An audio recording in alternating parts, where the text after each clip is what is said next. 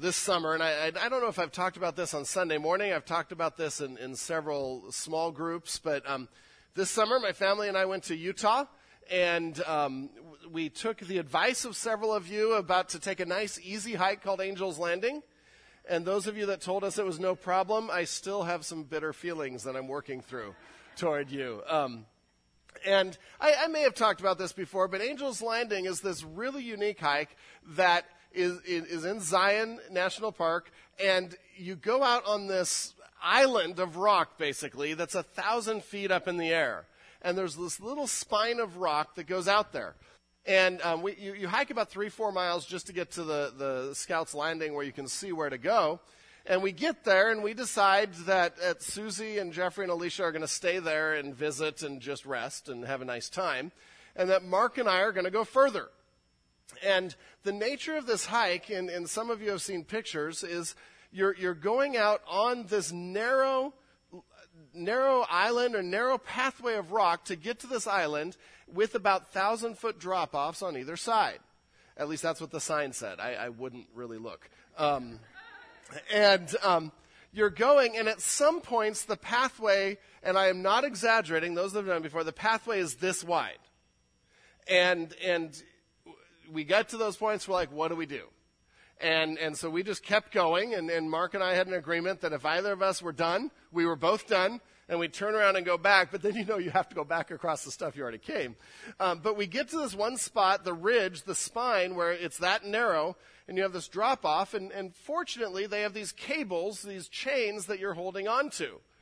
And Mark's just like, yeah, and I'm like, gripping for dear life, and just, I wish I was crawling. And I'm not actually exaggerating. Mark will tell you, yeah, Dad was pretty scared. But at this point, you have these chains, and so you grab this chain and you go hand over hand to get across this really narrow ledge that if you fall off of, you will most likely die. I don't see how you wouldn't. There are some things at that moment in time that you are trusting. Fair enough? With that chain, one of the things you're trusting is that it will actually support your weight. Because if it's one of those little plastic Home Depot chains, I ain't going across that ridge. Because if I fall or put any weight on it, it snaps and it goes with me. And so you look at the chain and it's this thick metal and you're like, okay, and you look up and 100 people have gone before you and they haven't died, so that's a positive. And so you go hand over hand. So you trust that the chain has the strength to hold your weight, right? Now, what's the other thing you have to trust about that chain? You have to trust that it's going to go the right direction. Because if it suddenly veers off and goes down over the ledge, that also is bad. It's no longer trustworthy because now, yeah, it might hold your weight, but if it takes you to a place that is not where you'd want to go, that is not in your best interest, then that's a problem. And so you trust that whoever put these chains have already decided what the best way is for that path and what the best way is for success in that path. And there's times that you're looking at the chain and you're thinking, I think that way might be better because it looks nice and flat. But what you don't know is it doesn't go anywhere, and it's a drop-off on the end. And so you follow the chain, and you get to the end, and you crawl to the edge and look over and say, that was nice, and then you crawl back. But no, it was an experience I will never forget and probably never do again. But, yeah, you should do it. It's easy. That's what everyone told me, right? Those that went. This morning, that typifies what I want to talk about as we come to the life of Christ, because there's two aspects of trust or faith in that chain that were required. It had to have the strength to hold me, and it had to have my best interest in mind, whoever put that in, to take me the right direction. And those are the two things that we want to look at in our stories today as Jesus is coming down from the Sermon on the Plain and coming into town, and he now is approaching a people in a dark world, and he approaches people that are hurting and in difficult situations, and he's asking them to trust him. And he's asking them to follow him. And he has this growing band of disciples, and he intentionally now will take some situations of some people in very distressing circumstances, and he will show that he has the power to help. And he has the strength to help. And he can hold them up.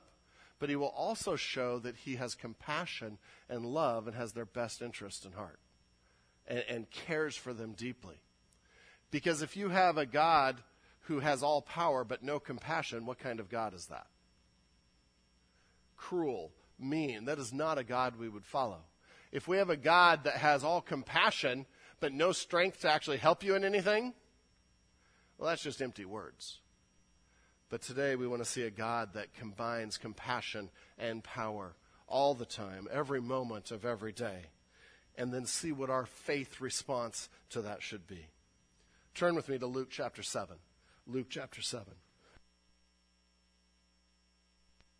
And like I said, the Sermon on the Plain is done. And now we have the next 3 chapters that are going to really explore Jesus' ministry in the Galilee, up north in Israel, and really zero in on who Jesus is and what his ministry should look like. Who Jesus is and what his ministry should look like. And he's going to be doing some things that very intentionally show who he is. If you remember back in Luke chapter 4, and this just goes back a couple chapters, but Jesus is talking about his ministry, and this is where he takes the Isaiah scroll and he applies it to himself. But he quotes Isaiah and says, "The Spirit of the Lord is upon me, because he has anointed me to proclaim good news to the poor.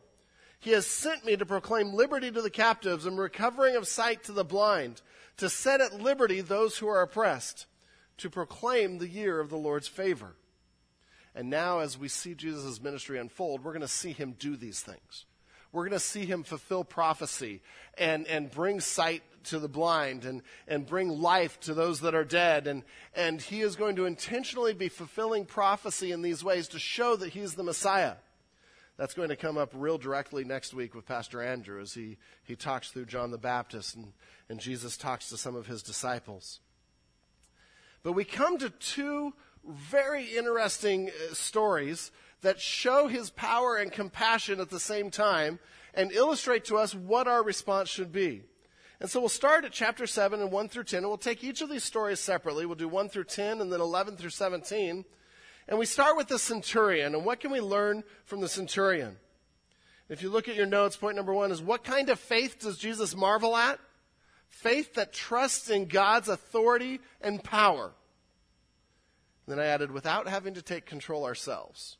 Because that's an issue, isn't it? We want to know how things are going to work out. We want to take control. We want to let God know what he should do, where that path should go. But what kind of faith does Jesus marvel at, or is Jesus amazed at? Faith that trusts in God's authority and power without having to take control ourselves. That humbly recognizes his authority and follows it and surrenders to it and comes under it. And really, if we think of trust, if we think of faith, the first element has to be, is the thing we're trusting in faithful enough to do this? Are they powerful enough to do this? And so we come to the text, and verses 1 and 2 really give us the setting of the story.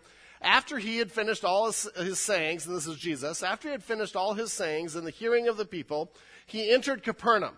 Now, do you remember who lived in Capernaum? Little test. Starts with a P and ends with eater. Peter lived there, okay? And so, and this is where the fishermen were called. This is where Matthew or Levi was called to be a disciple. And this became Jesus' sort of central base, his hub of ministry while he was ministering in Galilee. It's right on the Sea of Galilee. And if you think of the Sermon on the Mount, it's just about a half mile north of where the Sermon on the Mount happened. And so he goes about a half mile north. He enters Capernaum. And it goes on in verse 2, now a centurion had a servant who was sick and at the point of death, who was highly valued by him. Now, Luke's readers would have been a little surprised by that verse. We just sort of glaze over it, and that's where some of the culture helps us. And this is why we like to talk about culture, to understand God's word, to see the context. A centurion was a Roman soldier that usually had about 100 men under him. Now, at this point in time, we know it wasn't until about 14 years later that Roman troops were garrisoned in the Galilee. So at this point in time, a centurion, that would have been his status in the Roman army. But then at times, Herod would take different senior officials, and they would become leaders of a police force or a tax collecting force in different towns. And so this centurion is probably one of those. We don't know for sure, but probably there weren't 100 men stationed there, but he had risen to power by faithful service in the Roman army, and now he got this post at Capernaum to keep the peace, keep order, and to make sure everyone paid their taxes. So if you remember what we've talked about tax collectors, this would make this man a fairly despised man in general, and normally it would. He's helping collect taxes. So he's helping Matthew and Levi. And if you remember our discussion about that, that was a position that abused their fellow countrymen, that took advantage of them to gain money for Rome and themselves.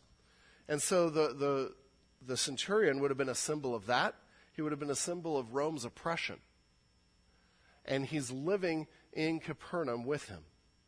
And so Jesus has just come down from the Sermon on the Plain, and he's just talked about love your enemy. Pray for those that persecute you. Bless those that curse you. And he comes into town, and here's the delegation from this centurion. And so you can just picture the setup here. And my goal in some of these stories is to help us actually picture them, because they actually happened. And you can see, okay, so what are you going to do, Jesus, with an enemy? You just had a great talk about it. What are you going to do? Are you going to put your words into practice? And so this man comes, but we're going to find out in the story, he was actually a man that was respected in town.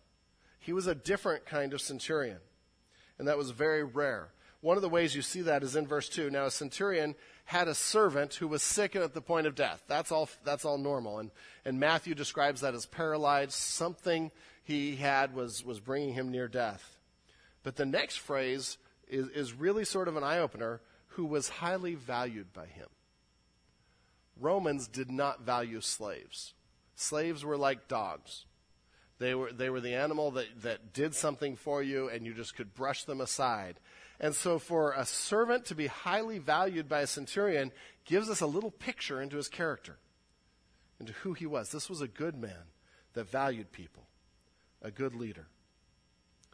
But we come now, and the centurion in verse 3 hears about Jesus. And this is the first delegation that comes. When the centurion heard about Jesus, he sent to him elders of the Jews, asking him to come and heal his servant. And when they came to Jesus, they pleaded with him earnestly, saying, "He's worthy to have you do this for him. He loves our nation. He is the one who built our synagogue."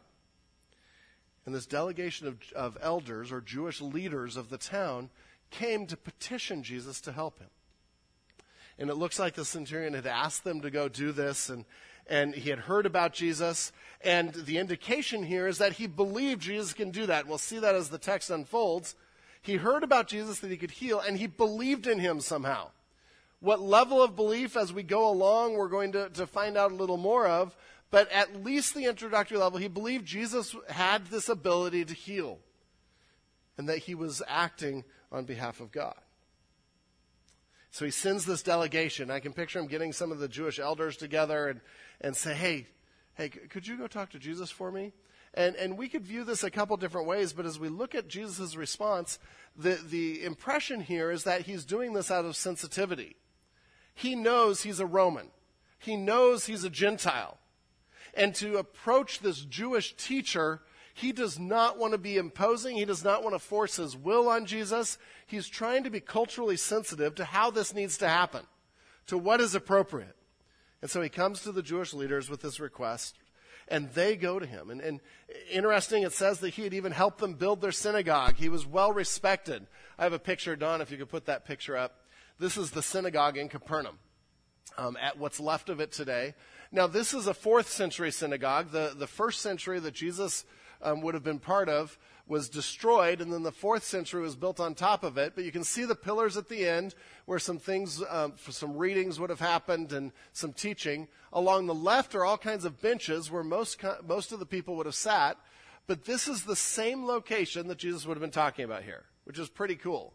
In fact, if you go to it, you can go to the side of it and you can look under the white stones here, and you can see the black stones that were the foundation of the 1st century synagogue. And so we know that this is just a little bit up from Peter's house, and just sort of fun to see. It's it's interesting to know that this centurion helped build this and was part of this.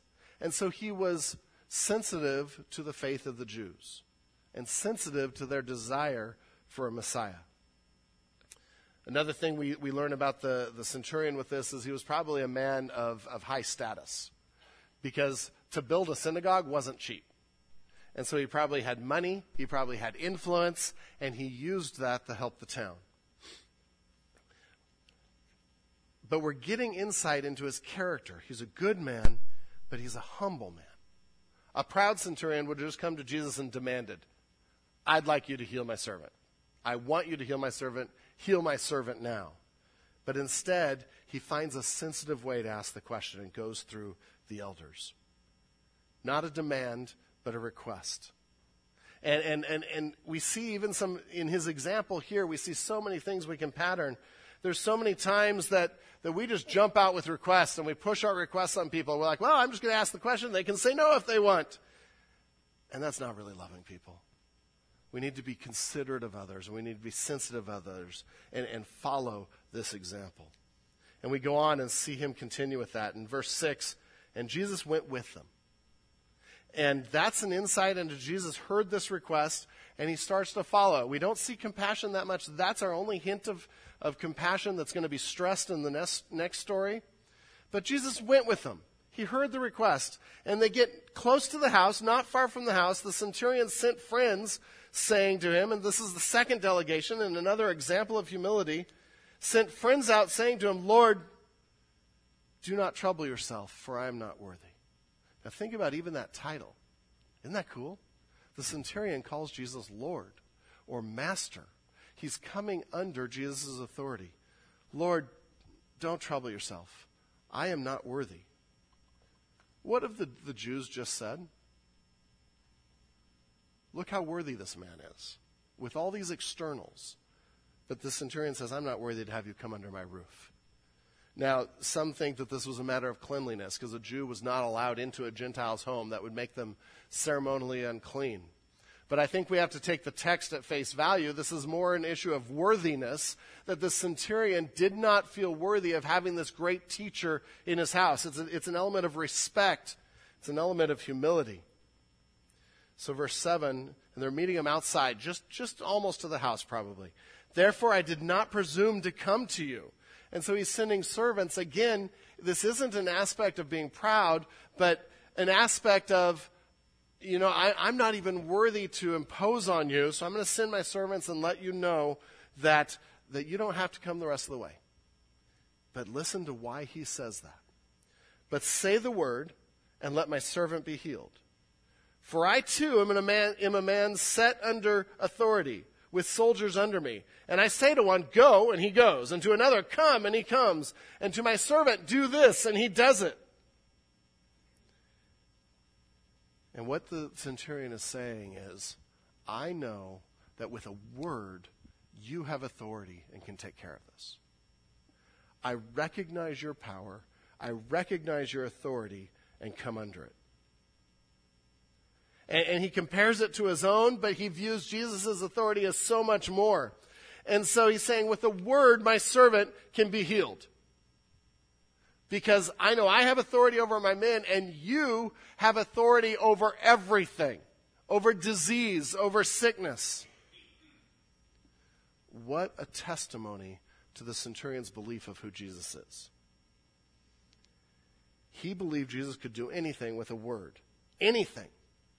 He believed in the power of Jesus. This is faith. This is an element of faith, that Jesus has the power to do what he says he will do, that he has the power to work in any situation. Do we always think that Jesus can help our situation? Do we always know that God can handle anything we face? If so, the question I ask myself is, why do I worry sometimes? Why do I worry? Because when I worry, I don't think it's handled. That's why later in the New Testament, we read, be anxious for nothing, or do not worry about anything, but in everything, by prayer and supplication with thanksgiving, let your requests be made known to God. And the peace of God, which surpasses understanding, will guard your hearts and minds. This man believed Jesus had authority and power. And listen to Jesus' response in verse 9. Still outside, still the servants. When Jesus heard these things, he marveled at him. And turning to the crowd that followed him, said, I tell you, not even in Israel have I found such faith. Ow. Ow. He wasn't necessarily saying they had no faith, but they definitely had lesser faith. And he's in a Jewish town. And he marvels at this man. There's only 2 times in the Gospels that we have Jesus recorded as marveling at something. So this is significant. It's being amazed, astounded at something. The only other time it's mentioned is Mark 6:6, and he's marveling at the unbelief in Nazareth. So this is the only positive time Jesus marvels and is amazed at someone, and it's a Roman centurion, a Gentile.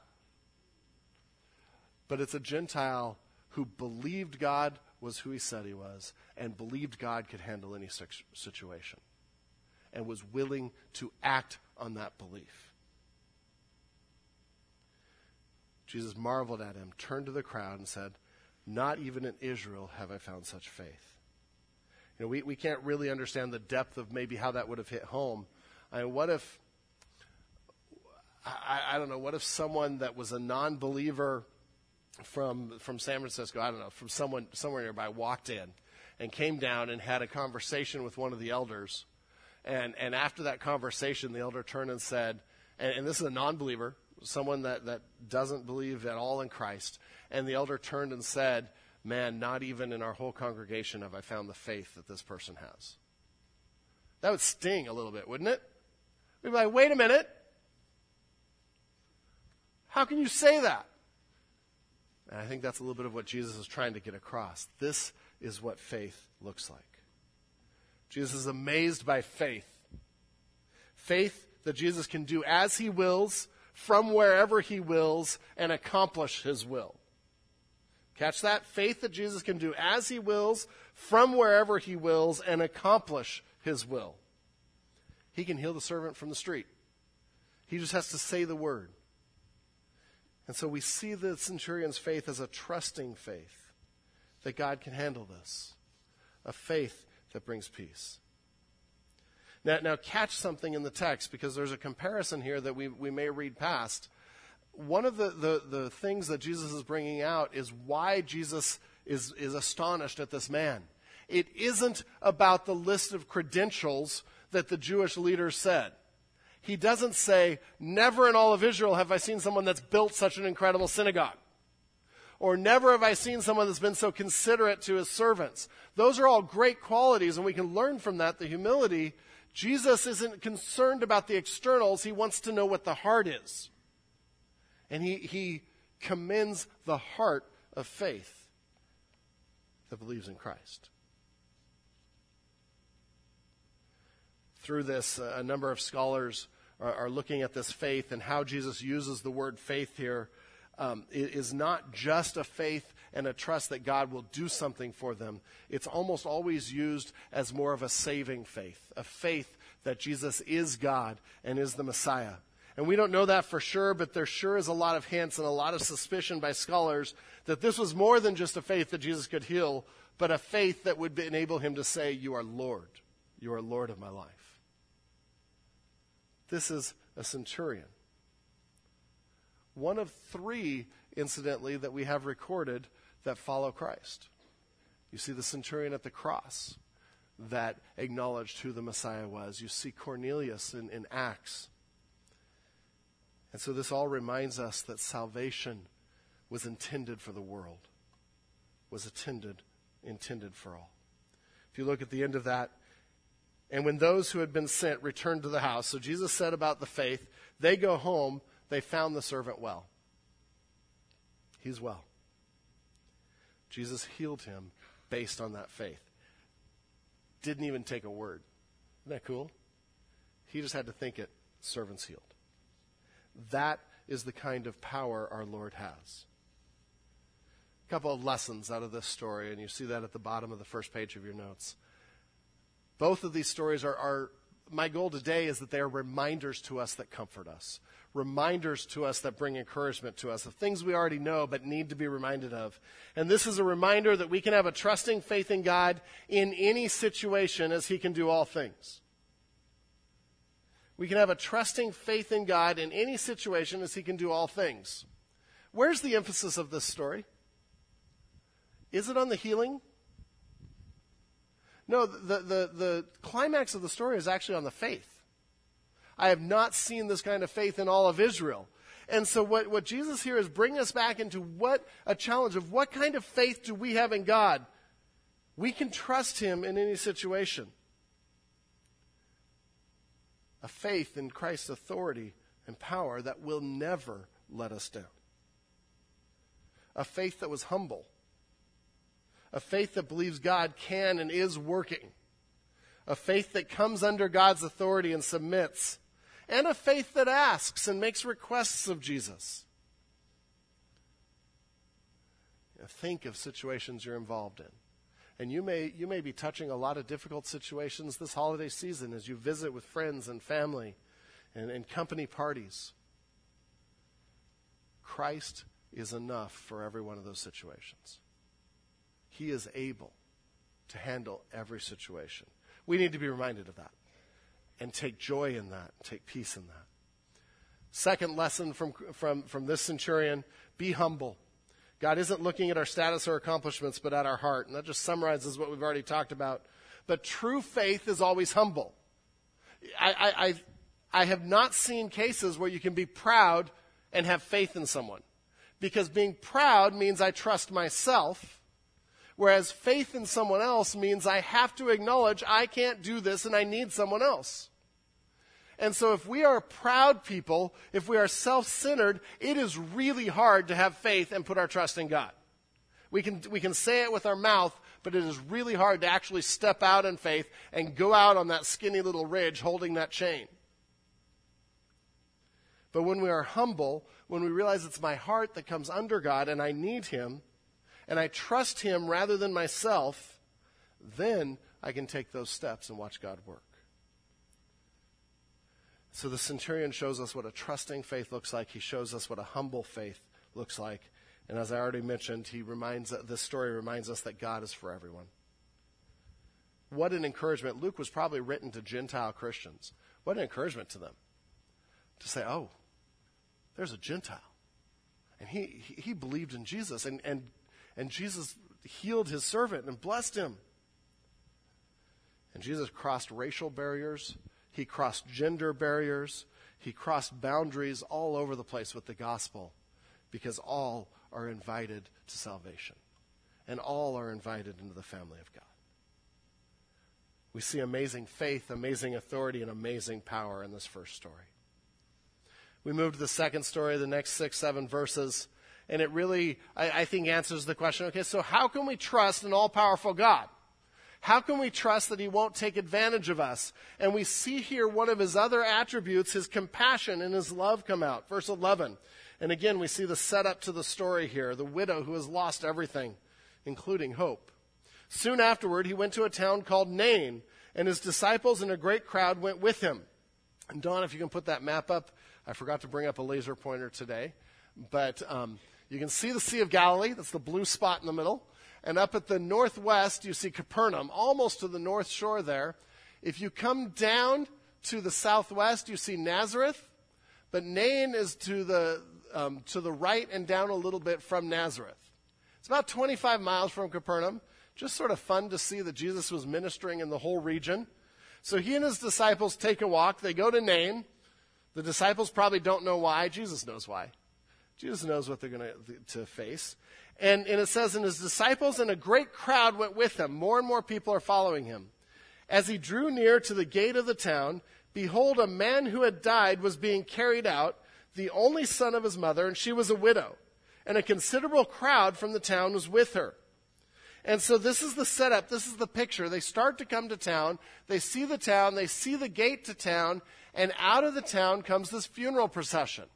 And in their funeral processions, the mom would come first, in this case, if it was a son. So the widow is coming first, and they're carrying the body behind her. and probably on a plank or something like that. And they're carrying the body, and she's weeping, and then all the friends and family are weeping and wailing around. This probably is the very same day the son died, because they didn't preserve the bodies, and so they would have done this as quickly as possible to bury this boy. And so you have a mom who's already lost her husband. She's already a widow, and she now has lost her son. And this is that same day, and Jesus comes upon them. And he's going to show a different side of why we can trust him.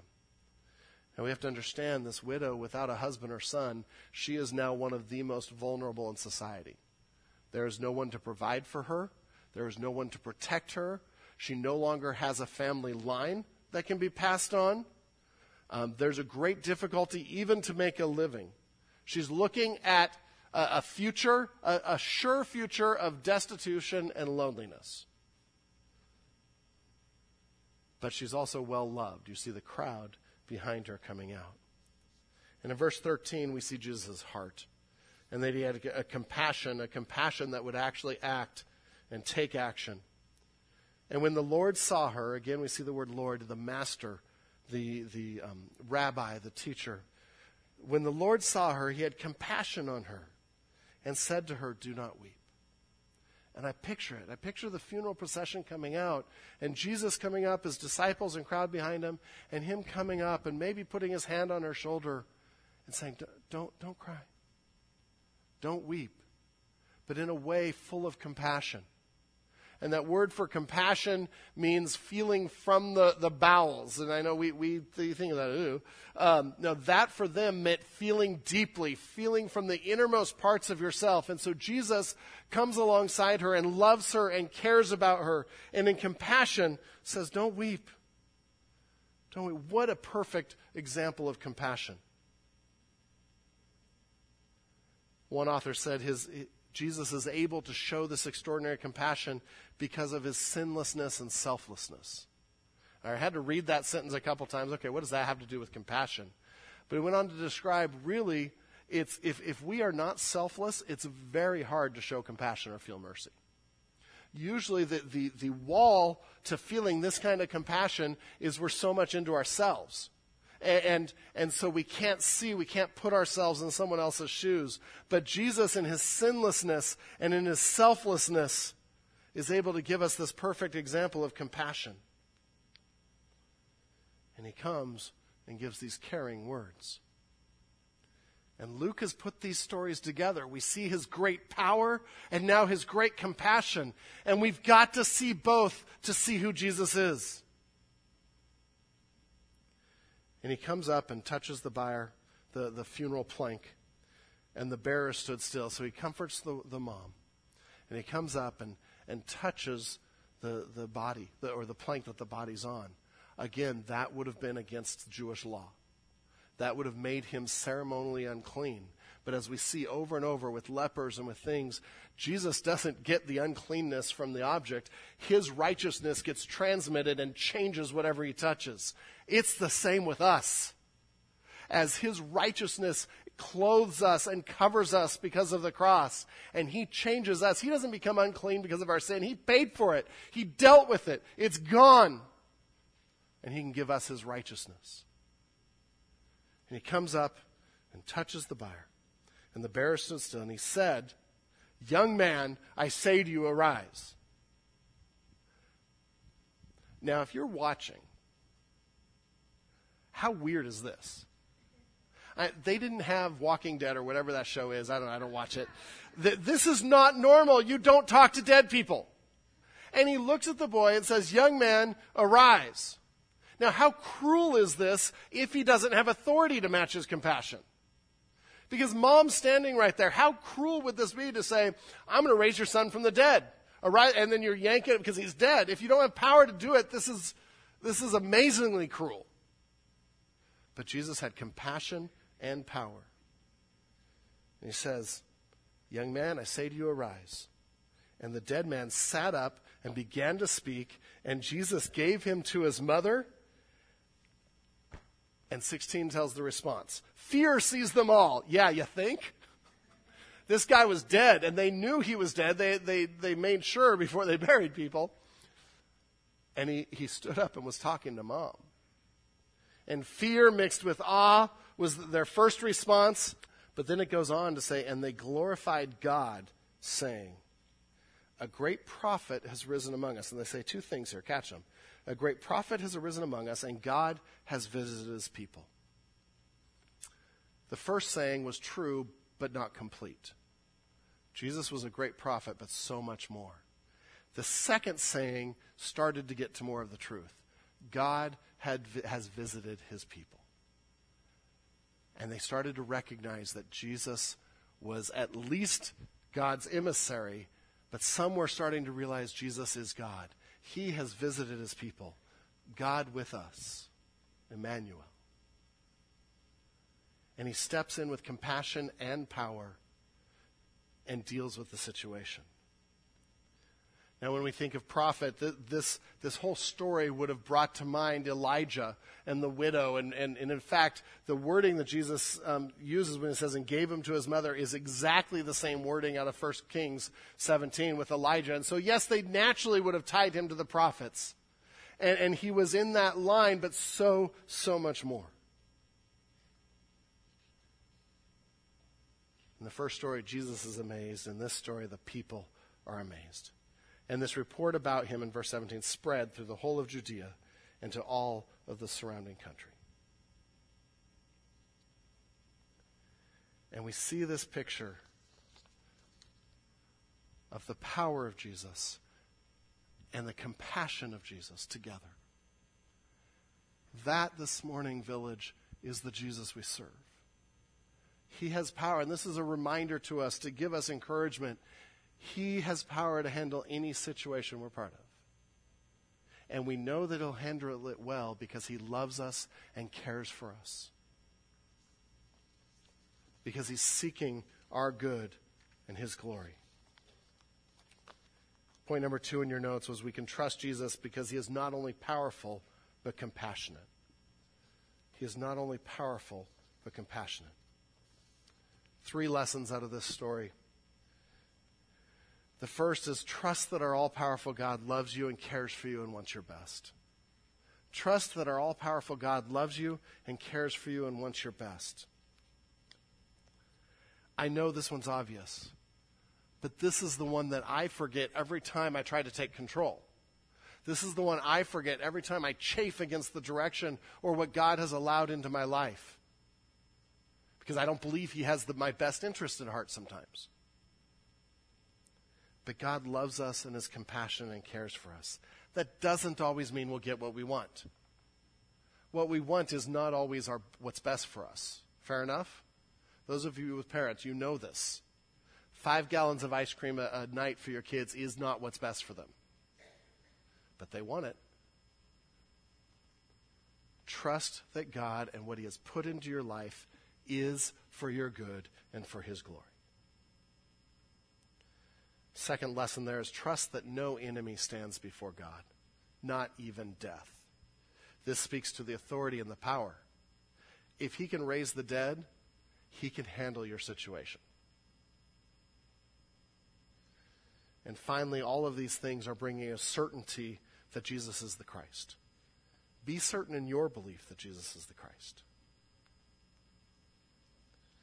We see a wonderful picture of who Jesus is. We want to remember these things because really at Christmas time, the incarnation and what we are celebrating with the birth of Christ and then the death of Christ, it represents these two things. When Jesus comes as a baby, it's representing he's humbling himself and he's coming to live the full extent of humanity, to be with us, to have compassion on us, to help us. He has intervened where we could not because of our sinfulness by coming as a baby. But then he is going to live a perfect life and die on the cross for our sins. And then rise again on the third day, showing incredible power over death. And so we see in Christ, in Christmas, his power, the power of a king, and the compassion of coming as a baby, of the incarnation. Let's pray. Lord God, thank you for your sacrifice. Thank you for showing your power and your compassion by coming, by rescuing us, by dying on the cross then and rising from the dead. Lord, help us to humbly come under who you are, to humbly call you Lord, to humbly trust you with any situation that we face, to remember that Jesus conquered sin and death, and so I owe him my life. Lord, thank you for being able to remember together, for your sacrifice. In your name, amen.